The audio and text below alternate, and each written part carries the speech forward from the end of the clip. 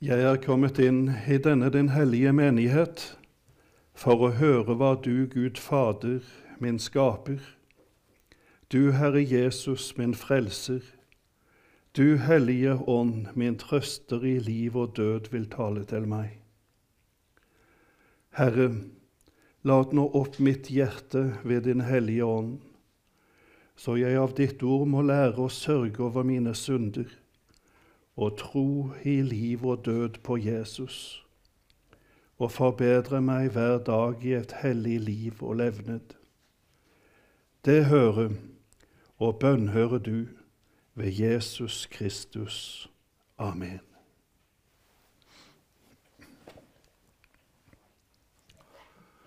Da skal jeg få lov til å ønske dere hjertelig velkomne til gudstjenesten her på Karmel. Spesielt velkommen til dere som er kommet her på huset, men også velkomne til dere som følger med oss på andre måter, på internett og på TV.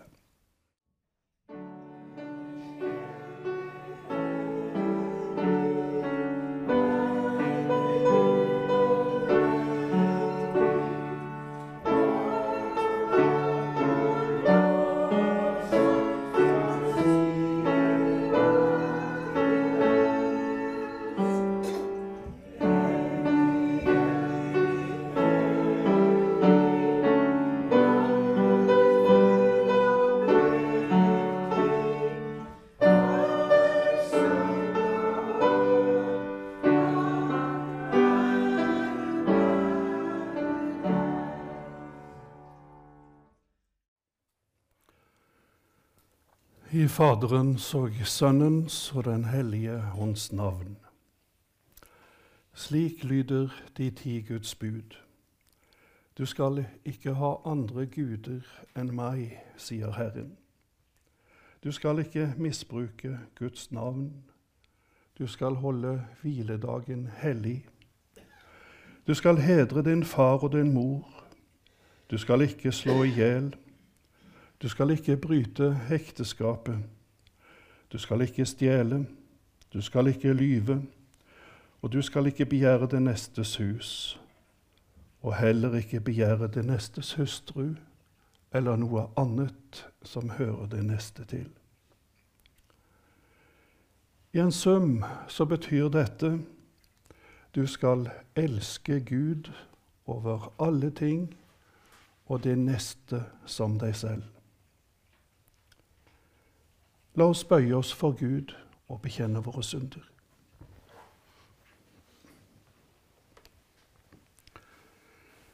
Hellige Gud, himmelske Far, se nåde til meg, arme, syndige menneske, som har krenket deg med tanker, ord og gjerninger, og kjenner den onde lyst i mitt hjerte. For Jesu Kristi skyld, ha langmodighet med meg, tilgi meg alle mine synder, og gi meg å frykte og elske deg alene. Amen.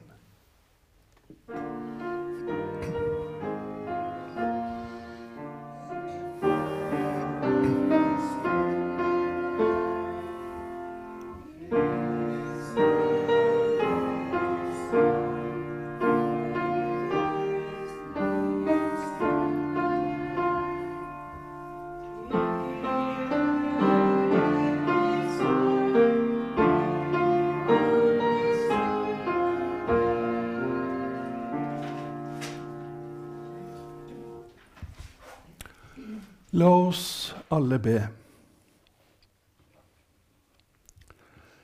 Barmhjertige, evige Gud, vi takker deg fordi du har åpenbart din Sønns herlighet og latt ditt evangeliums lys skinne for oss. Vi ber deg at vi ved dette lyset må se hans herlighet, så vi i dag kan kjenne ham i tro, og en gang se ham ansikt til ansikt, han som med deg og den hellige ånd lever og råder fra evighet og til evighet.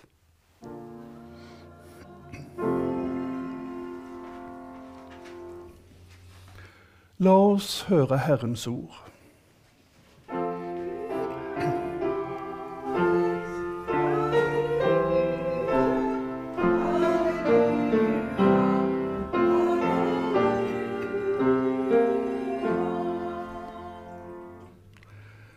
Det står skrevet i 2. Mosebok, i det 3. kapitlet, og vi skal lese fra det første verset. Moses gjette småfe for svigerfaren Jetro, presten i Midian.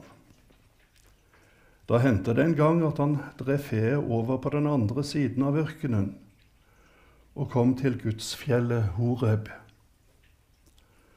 Der viste Herrens engel seg for ham i en flammende ild, som slo opp fra en tornebusk. Med ett fikk han se at busken sto i lys lue, men den brant ikke opp. Da tenkte Moses med seg selv, jeg vil bort og se dette underfulle synet, at tornebusken ikke brenner opp. Men da Herren så at han kom bortil for å se, ropte han ut av tornebusken, Moses, Moses. Og han svarte, ja, her er jeg. Da sa Gud, kom ikke nærmere. Ta dine sko av deg, for dette stedet du står på er hellig grunn. Herren sa, jeg er din fars Gud, Abrahams Gud, Isaks Gud og Jakobs Gud. Da skjulte Moses ansiktet, for han våget ikke å se på Gud. Slik lyder Herrens ord. Amen.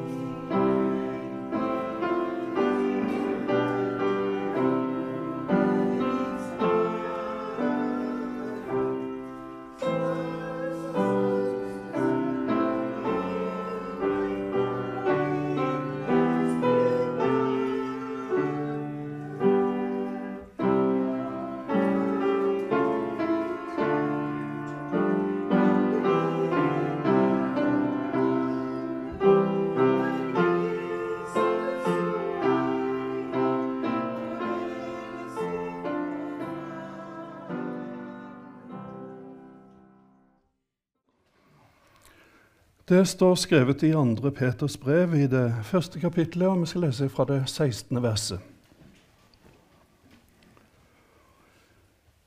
Det var jo ikke oppdiktede sagn vi holdt oss til, da vi kunngjorde for dere vår Herre Jesu Kristi kraft og hans komme.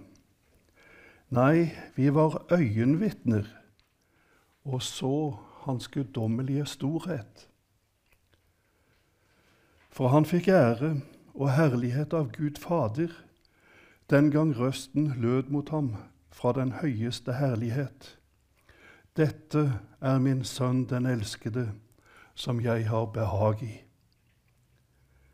Vi hørte selv denne røsten lyde fra himmelen, da vi var sammen med ham på det hellige fjellet. La oss forsake djevelen og bekjenne vår hellige tro. Jeg forsaker djevelen og alle hans gjerninger og alt hans vesen. Jeg tror på Gud Fader, den allmektige himmelens og jordens skaper. Jeg tror på Jesus Kristus, Guds enbårne Sønn, vår Herre, som ble unnfanget ved den hellige ånd, født av jomfru Maria, pint under Pontius Pilatus, korsfestet, død og begravet, for ned til dødsriket, sto opp fra de døde 3. dag, for opp til himmelen, sitter ved Guds den allmektige Faders høyre hånd, skal derfra komme igjen for å dømme levende og døde. Jeg tror på den hellige ånd, en hellig alminnelig kirke, de hellige samfunn, syndenes forlatelse, legemets oppstandelse og det evige liv. Amen.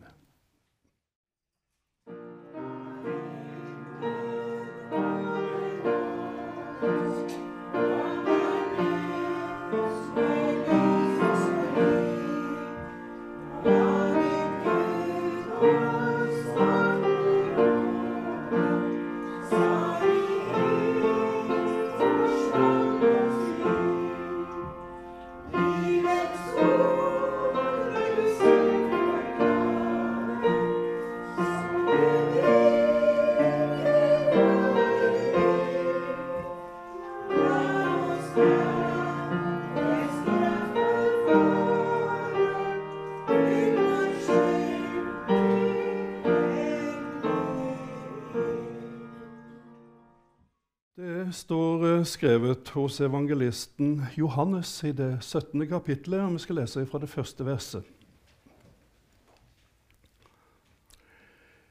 Jesus løftet blikket mot himmelen og sa, Far, timen er kommet. La din sønn bli forherliget, så sønnen kan forherlige deg. For du har gitt ham makt over alt som heter menneske, for at han skal gi evig liv til alle som du har gitt ham.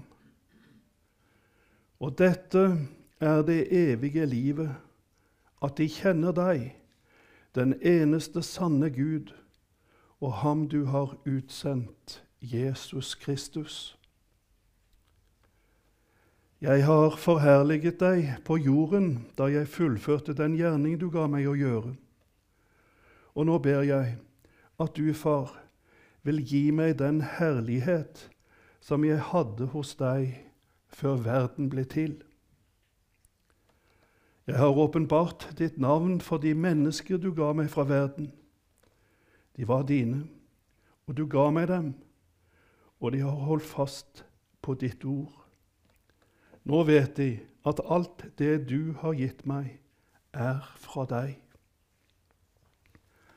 For jeg har gitt dem de ord du ga meg, og de har tatt imot dem. Nå vet de i sannhet at jeg er utgått fra deg, og de har trodd at du har sendt meg. Hellige Far, hellige du oss i sannheten. Ditt ord er sannhet. Amen.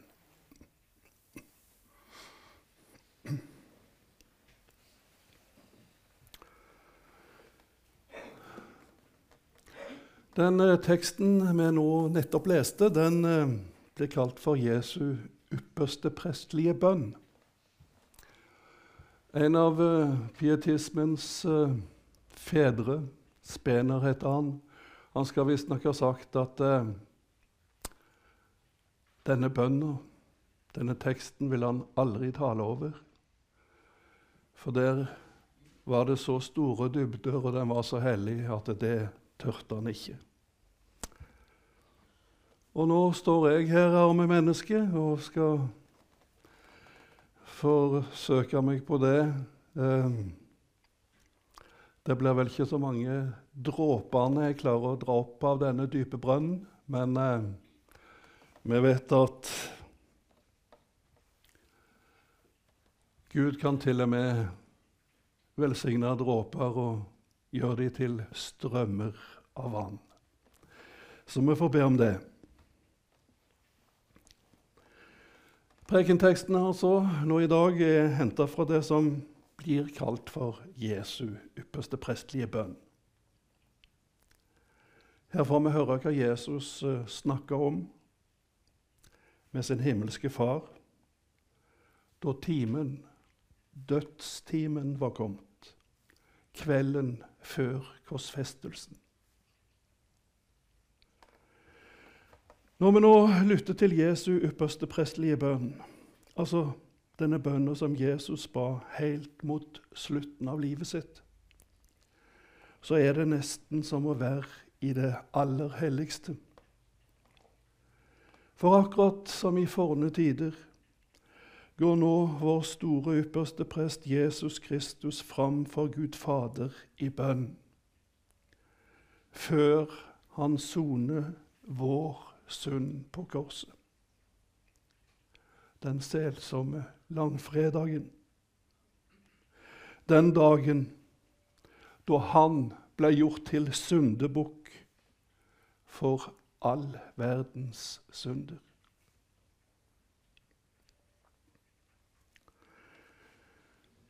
Både tempelet i Jerusalem og før det tabernaklet, altså det møteteltet som israelittene bar med seg under vandringen fra Sinai-fjellet til Kanans land. Begge disse to, både tempelet og tabernaklet, hadde et rom innerst inne som ble kalt for det aller helligste. Det ble det kalt fordi der var Gud til stede. Det var på en måte Guds private rom i helligdommen.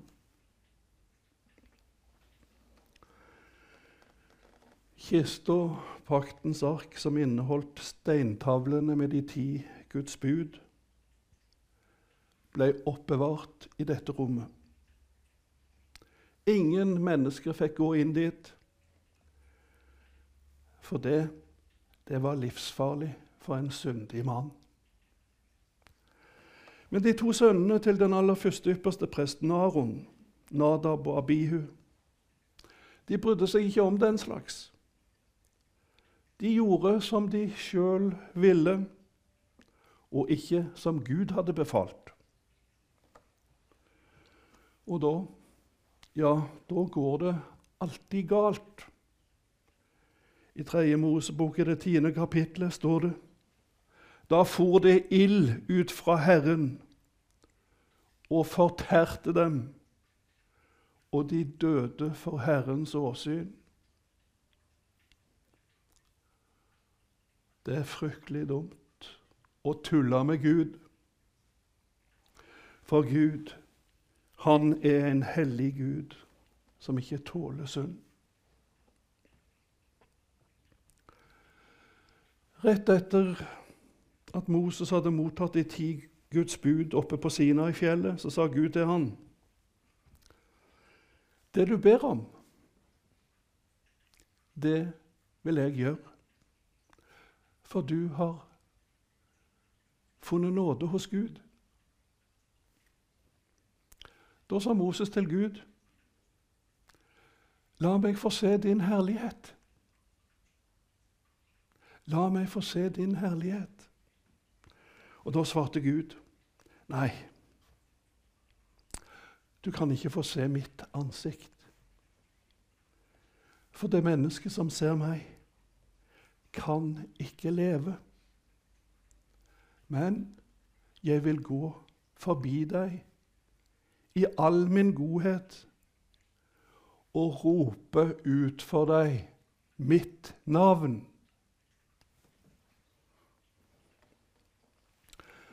Kun bakfra skal du få se meg, for mitt ansikt kan ingen se, sa Gud Herren til Moses.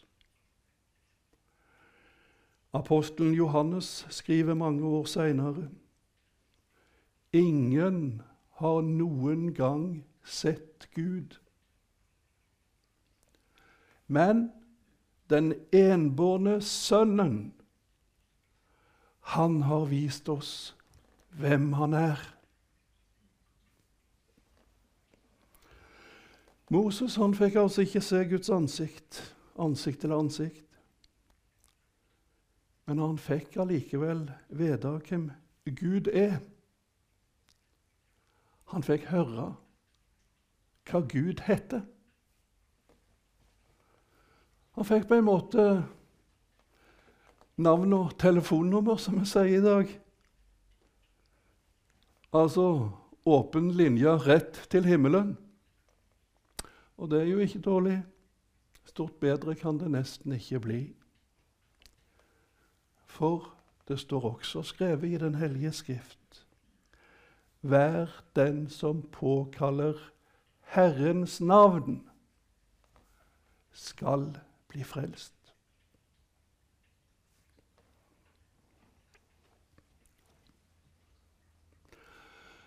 Da Moses ble ringt opp fra himmelen og fikk beskjed om å befri folket sitt fra trelldommen i Egypt, da sa Moses til Gud: Hvem er vel jeg? Kan jeg gå til farao og føre israelittene ut av Egypt? Kan jeg gjøre det? Ja, svarte Gud. For jeg vil være med deg.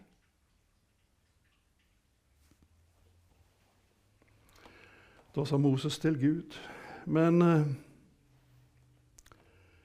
Når jeg da kommer til israelittene og sier til dem at deres fedres Gud har sendt meg, og de så spør etter navnet hans, hva skal jeg da svare?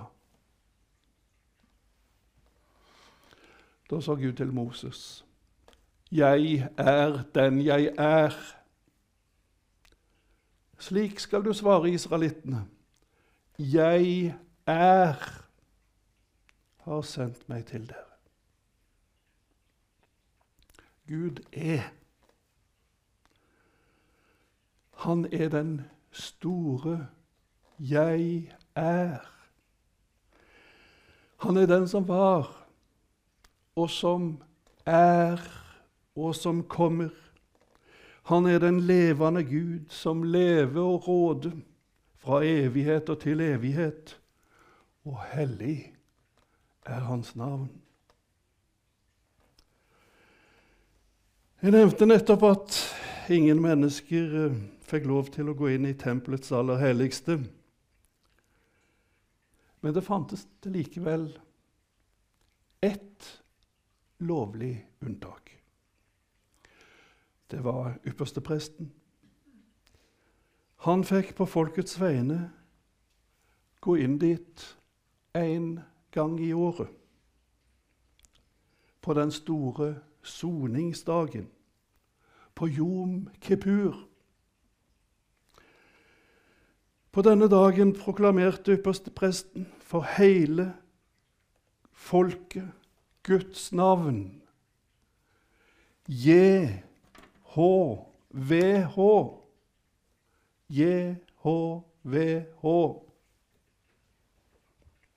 Navnet over alle navn. Navnet Jesus har dette Gudsnavnet i seg. For navnet Jesus betyr J-H-V-H, frelser. Gud, Herren, frelser. Og i Filippenserne 2,9 står det om Jesus Kristus.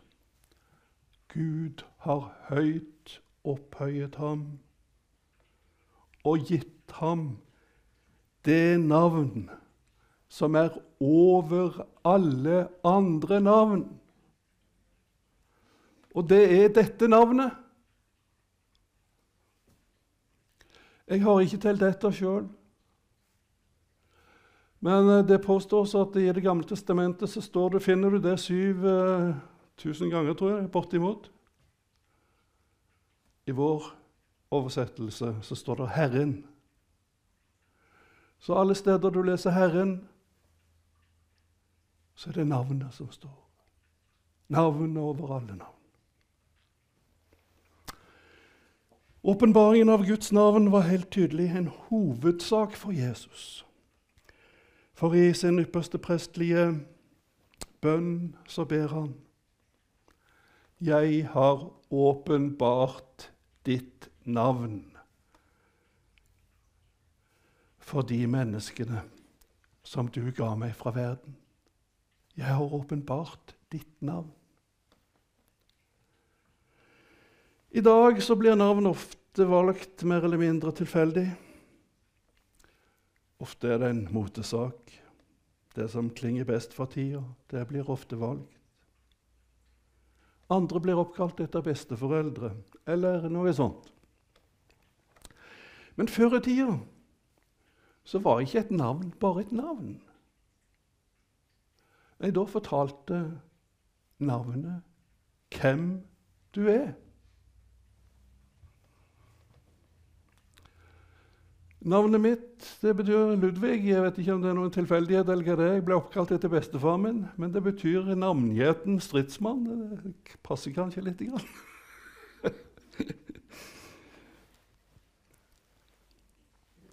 Men før i tida så var altså et navn ikke bare et navn. Det fortalte hvem vedkommende er. I sin ypperste prestelige bønn ba Jesus, Dette er det evige livet. Dette er det evige livet. At de kjenner deg, den eneste sanne Gud, og ham du utsendte, Jesus Kristus. Dette er altså det evige livet.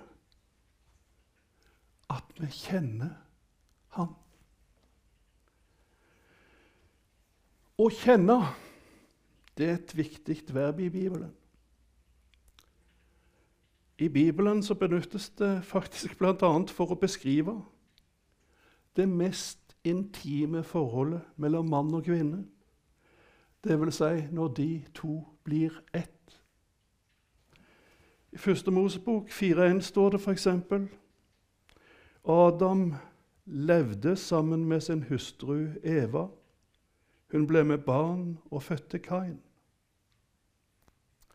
Men på grunnteksten så står det egentlig at Adam kjente sin hustru, og så ble hun gravid. Adam kjente sin hustru. Å kjenne er altså noe langt mer enn bare å kjenne til. Det er rett og slett å la seg fylle av Han som fyller alt i alle, som det står i Efeserbrevet.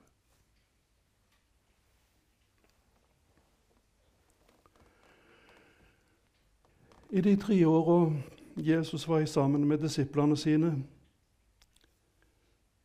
så opplevde disiplene mange merkelige ting. De så for eksempel at han helbreda syke.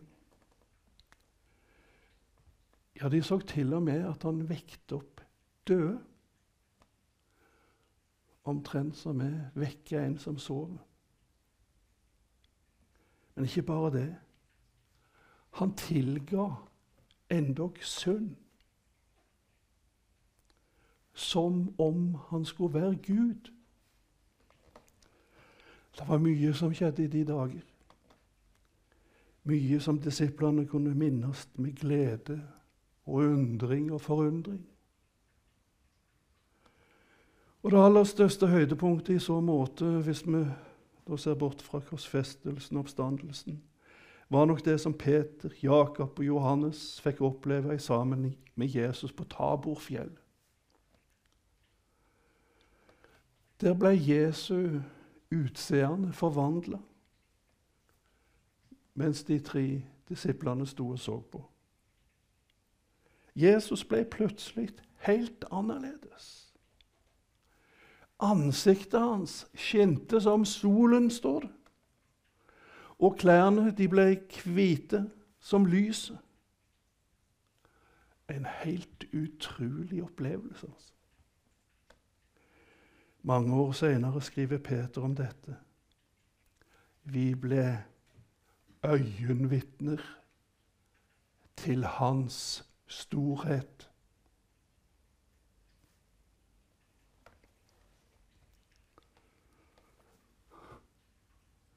Jeg har av og til lurt på om disse 3 apostlene fikk se det som Moses ikke fikk se, nemlig Guds ansikt, ansikt til ansikt, uten å dø.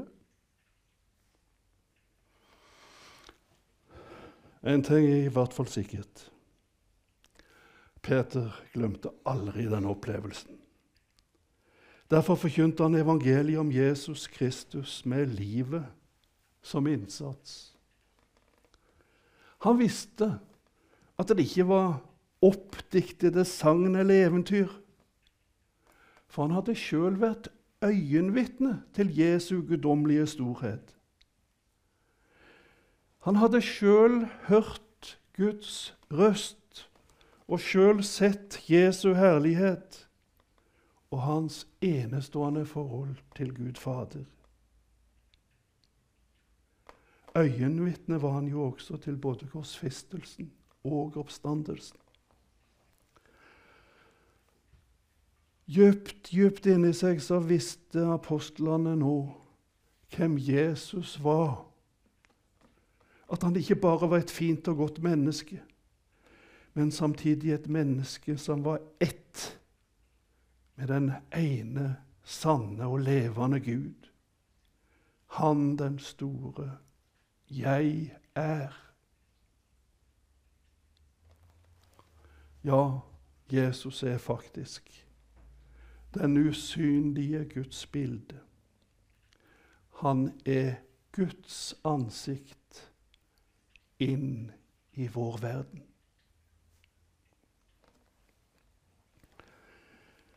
Gamle kirkemalerier fremstiller Jesus med glorie omkring hodet. Alle kan da se at han ikke er noe vanlig menneske. Men Jesus hadde ingen glorie.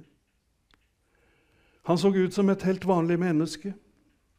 Jesus fikk heller ikke noen slik glorie så lenge han levde her på jord. I stedet fikk han ei tornekrone. Og ei kongelig narrekåpe ble slengt over skuldrene hans etter at han var pisket til blods og nesten til døde. Og hånlige ord ble spyttet ut etter han, som de hånlig kalte for jødenes konge. Til slutt så døde han en grusom og pinefull død på et kors, som om han var verdens verste forbryter. Her var det absolutt ingen glorie å se. Men på fjellet Tabor fikk Peter, Jakob og Johannes se et glimt av Jesu herlighet. De fikk se det som en gang skal bli åpenbart for oss alle. Ja, de fikk se Jesus slik som han er i dag, der han sitter ved Faderens høyre hånd. Og de fikk se han slik som han kommer til å være når han nå snart kommer igjen i all sin makt og herlighet. Da hvert kne skal bøye seg, og hver tunge bekjenne at Gud Faders bekjenne til Gud Faders ære at han er Herre. Ja, han er Herren Gud.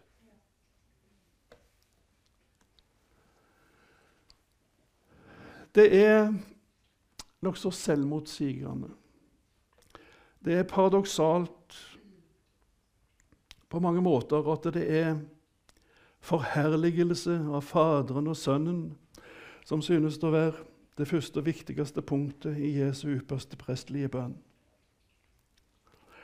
Denne herliggjørelsen er paradoksal nettopp fordi offringen av et menneskeoffer altså, fornedrelse, lidelse, død og begravelse, er jo ikke akkurat det vi først og fremst forbinder med herlighet. Men Jesu poeng er dette. Det er nettopp i fornedrelsen på korset vi først og fremst kan se hvem Gud egentlig er. For der kan vi se både hans grenseløse hellighet og rettferdighet, og samtidig hans ufattelige nåde og kjærlighet.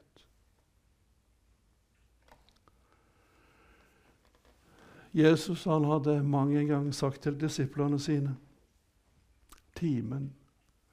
min time er ennå ikke kommet. Men nå sier han klart og tydelig til sin himmelske far, timen er kommet. Nå er det store øyeblikket her. Den timen som alle tider har vært innrettet imot. Nå skal det endelig skje. Den store utladningen. Det fryktelige og det helt umulige.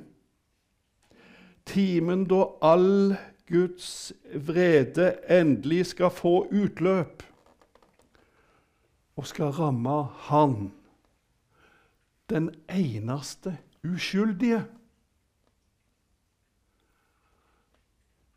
Omtrent som et fryktelig lynnedslag fra himmelen.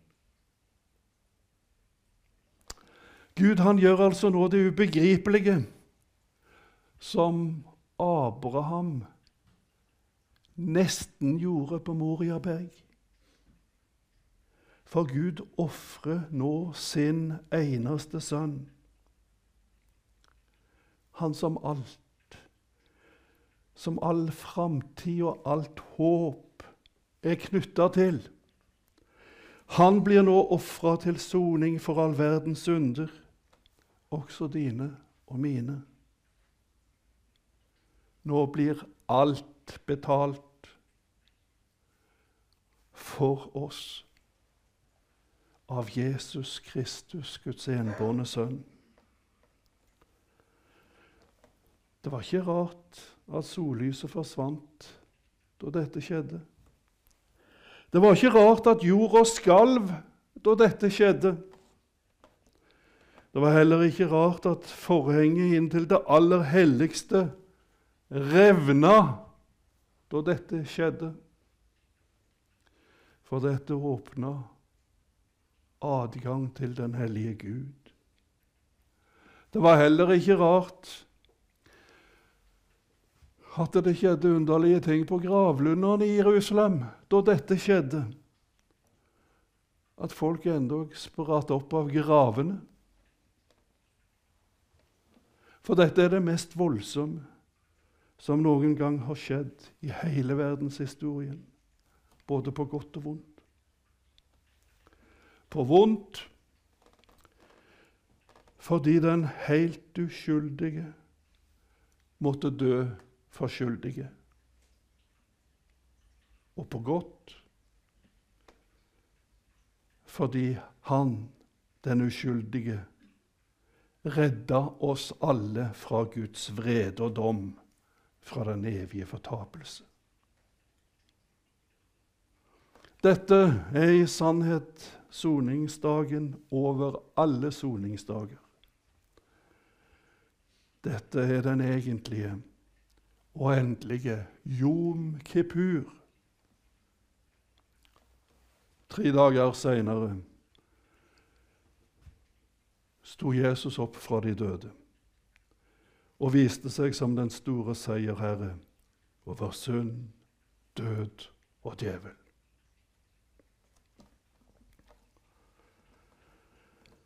Kapittel 17 i Johannes evangeliet blir kalt for Jesu ypperste prestlige bønn.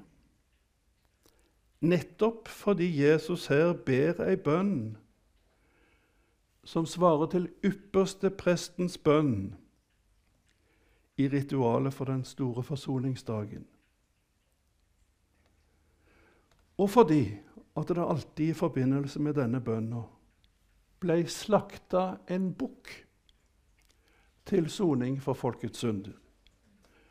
Og fordi en annen bukk, også kalt syndebukken, ble pålesa hele folkets synder og laster.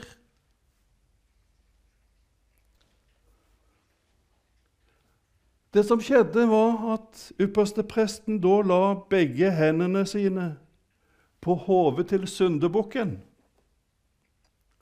og bekjente over den alle israelittenes misgjerninger, overtredelser og synder.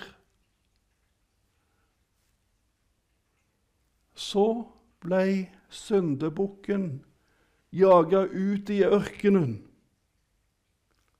Slik bar den bort og fjerna folkets synder. Lang tid etter sto døperen Johannes fram og pekte på Jesus og sa, se der Guds lam som bærer verdens synd. Han tar bort alle våre synder.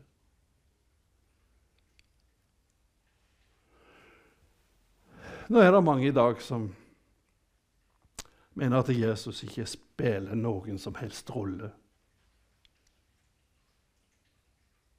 Men de tar helt feil. For som regel så spiller han alle roller. Og her i teksten i dag så er han faktisk både ypperstepresten og syndebukken. Vi lever i dag i dramatiske og skremmende tider. Slik var det også for alle disiplene til Jesus i Jerusalem for 2000 år siden.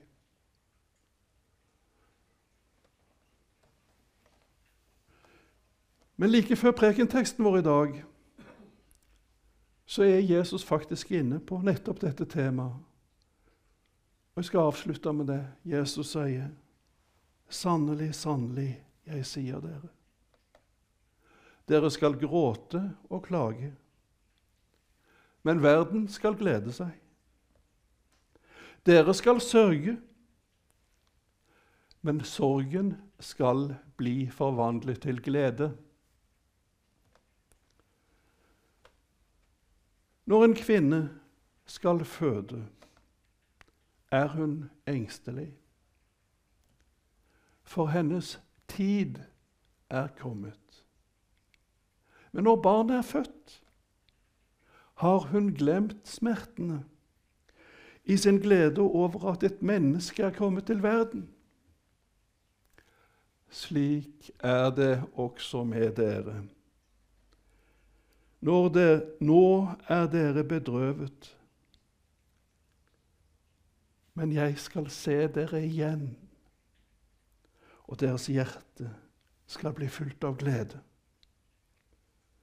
Og ingen skal ta gleden fra dere.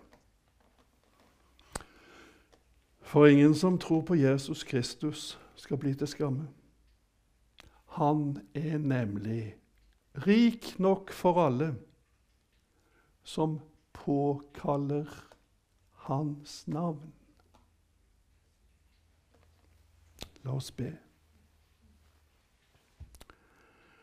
Barmhjertige, evige Gud, vi takker deg fordi du har åpenbart din sønns herlighet og latt ditt evangeliums lys skinne for oss.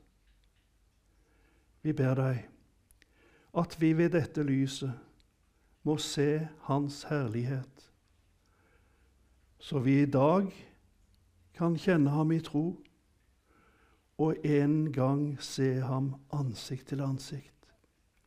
Han som med deg og Den hellige ånd lever og råder fra evighet og til evighet.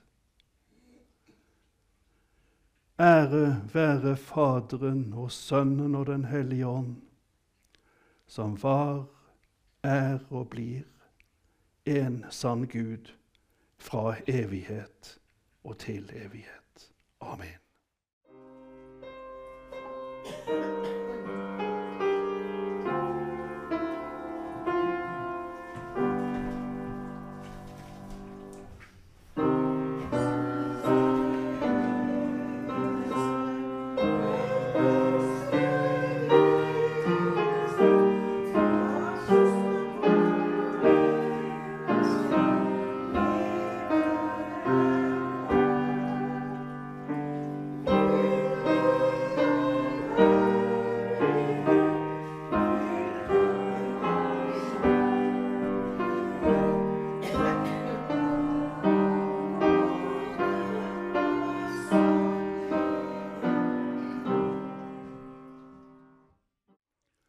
Da skal vi vende oss til Gud i bønn.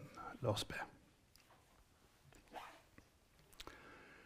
Herre, vår Gud og Far, vi ber for din kirke på jorden. Bevar henne ved ordet og sakramentene, og la henne bære frukt for deg i kjærlighet. Velsign vår menighet og hjelp oss alle å virke i troskap for ditt rike. La ditt ord ha fremgang blant alle folkeslag. Gi kraft og mot til dem som blir forfulgt for ditt navns skyld. Kall de frafalne tilbake til dåpens nåde, ved omvendelse og tro, for Jesu Kristi skyld.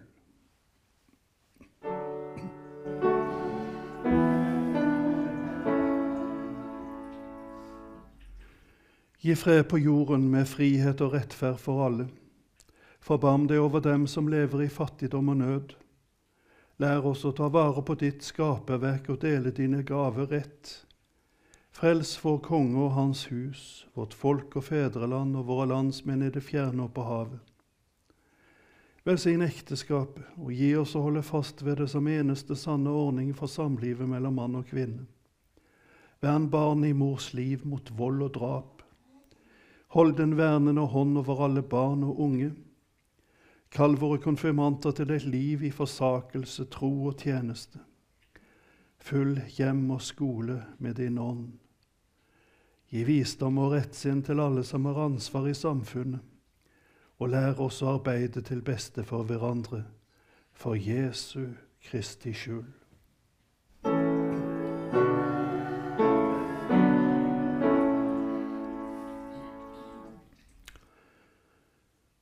Vi ber særlig for Den norske kirke i eksil og for alle andre som kjemper mot vrang lære og død tro. La vitnesbyrdet lyde klart og rent til omvendelse og nytt liv. Gi din kirke rettskaffende tjenere som både lærer vel og lever vel. Se nåde til ditt folk Israel, som du ga dine løfter i den gamle pakt. Kom til dem som søker deg, og til alle som kjemper med tvil og anfektelse. Trøst de syke og sørgende. Vær nær hos alle ensomme. Kom med det evige livs håp til dem som strir med døden. Fri oss, kjære Herre Gud, fra en ond og brå død, fra uvær, pest og hunger og dyrtid, fra opprør og tvedrakt, fra krig og blodsutgytelse, fra den evige død. Miskunn deg over alle mennesker, for Jesu Kristi skyld.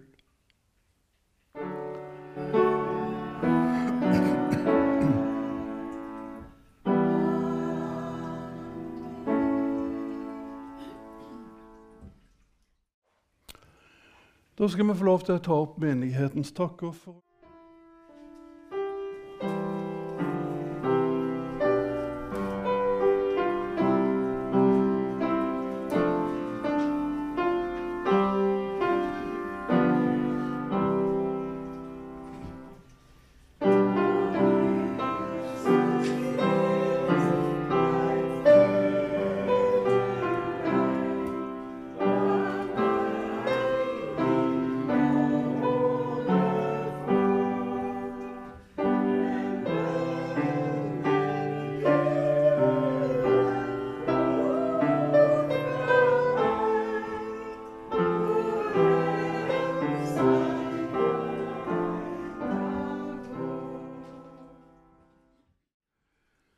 Oppstandne Herre og Frelser, vi lover og priser ditt hellige navn, fordi du ga deg selv for våre synder. Deg være ære for kjærligheten som er sterkere enn døden. Gi oss som kommer til ditt bord for å motta ditt legeme og blod, og ta del i dette hellige måltid med ydmyke og oppriktige hjerter. Foren oss med deg som grenene med vintreet. Lær oss å elske hverandre som du har elsket oss, og la oss en gang samles hos deg i ditt fullendte rike. Fader vår, du som er i himmelen, helliget vorde ditt navn, komme ditt rike. Skje din vilje som i himmelen så og på jorden. Gi oss i dag vårt daglige brød. Forlat oss vår skyld, som vi òg forlater våre skyldnere. Og led oss ikke inn i fristelse, men fri oss fra det onde. For riket er ditt, og makten og æren i evighet. Amen.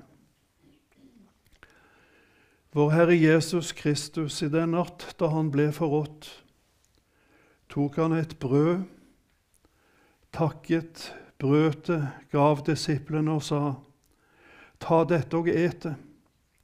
Dette er mitt legeme som gis for dere. Gjør dette til minne om meg. Likeså tok han kalken etter måltidet, takket, ga dem og sa, drikk alle av den. Denne kalk er den nye pakt i mitt blod, som utøses for dere til syndenes forlatelse. Gjør dette så ofte som dere drikker det, til minne om meg.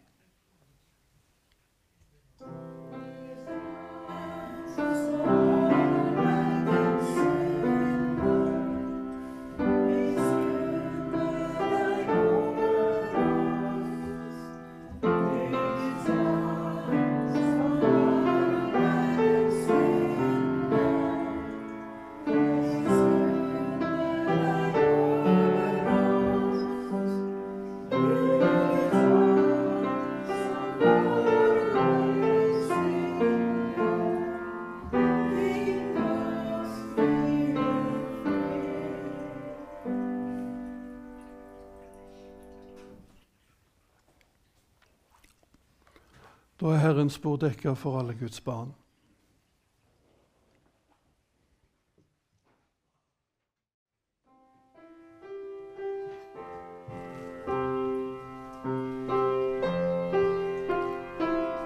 Dette er Jesu legeme. Dette er Jesu legeme. Dette er Jesu blod. Dette er Jesu blod. Dette er Jesu blod.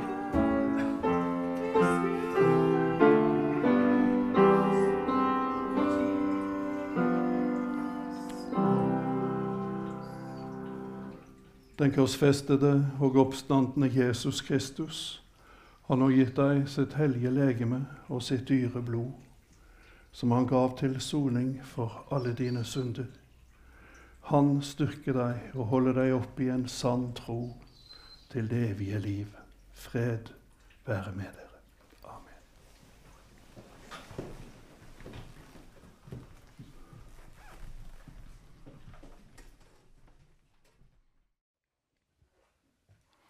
La oss prise Herren.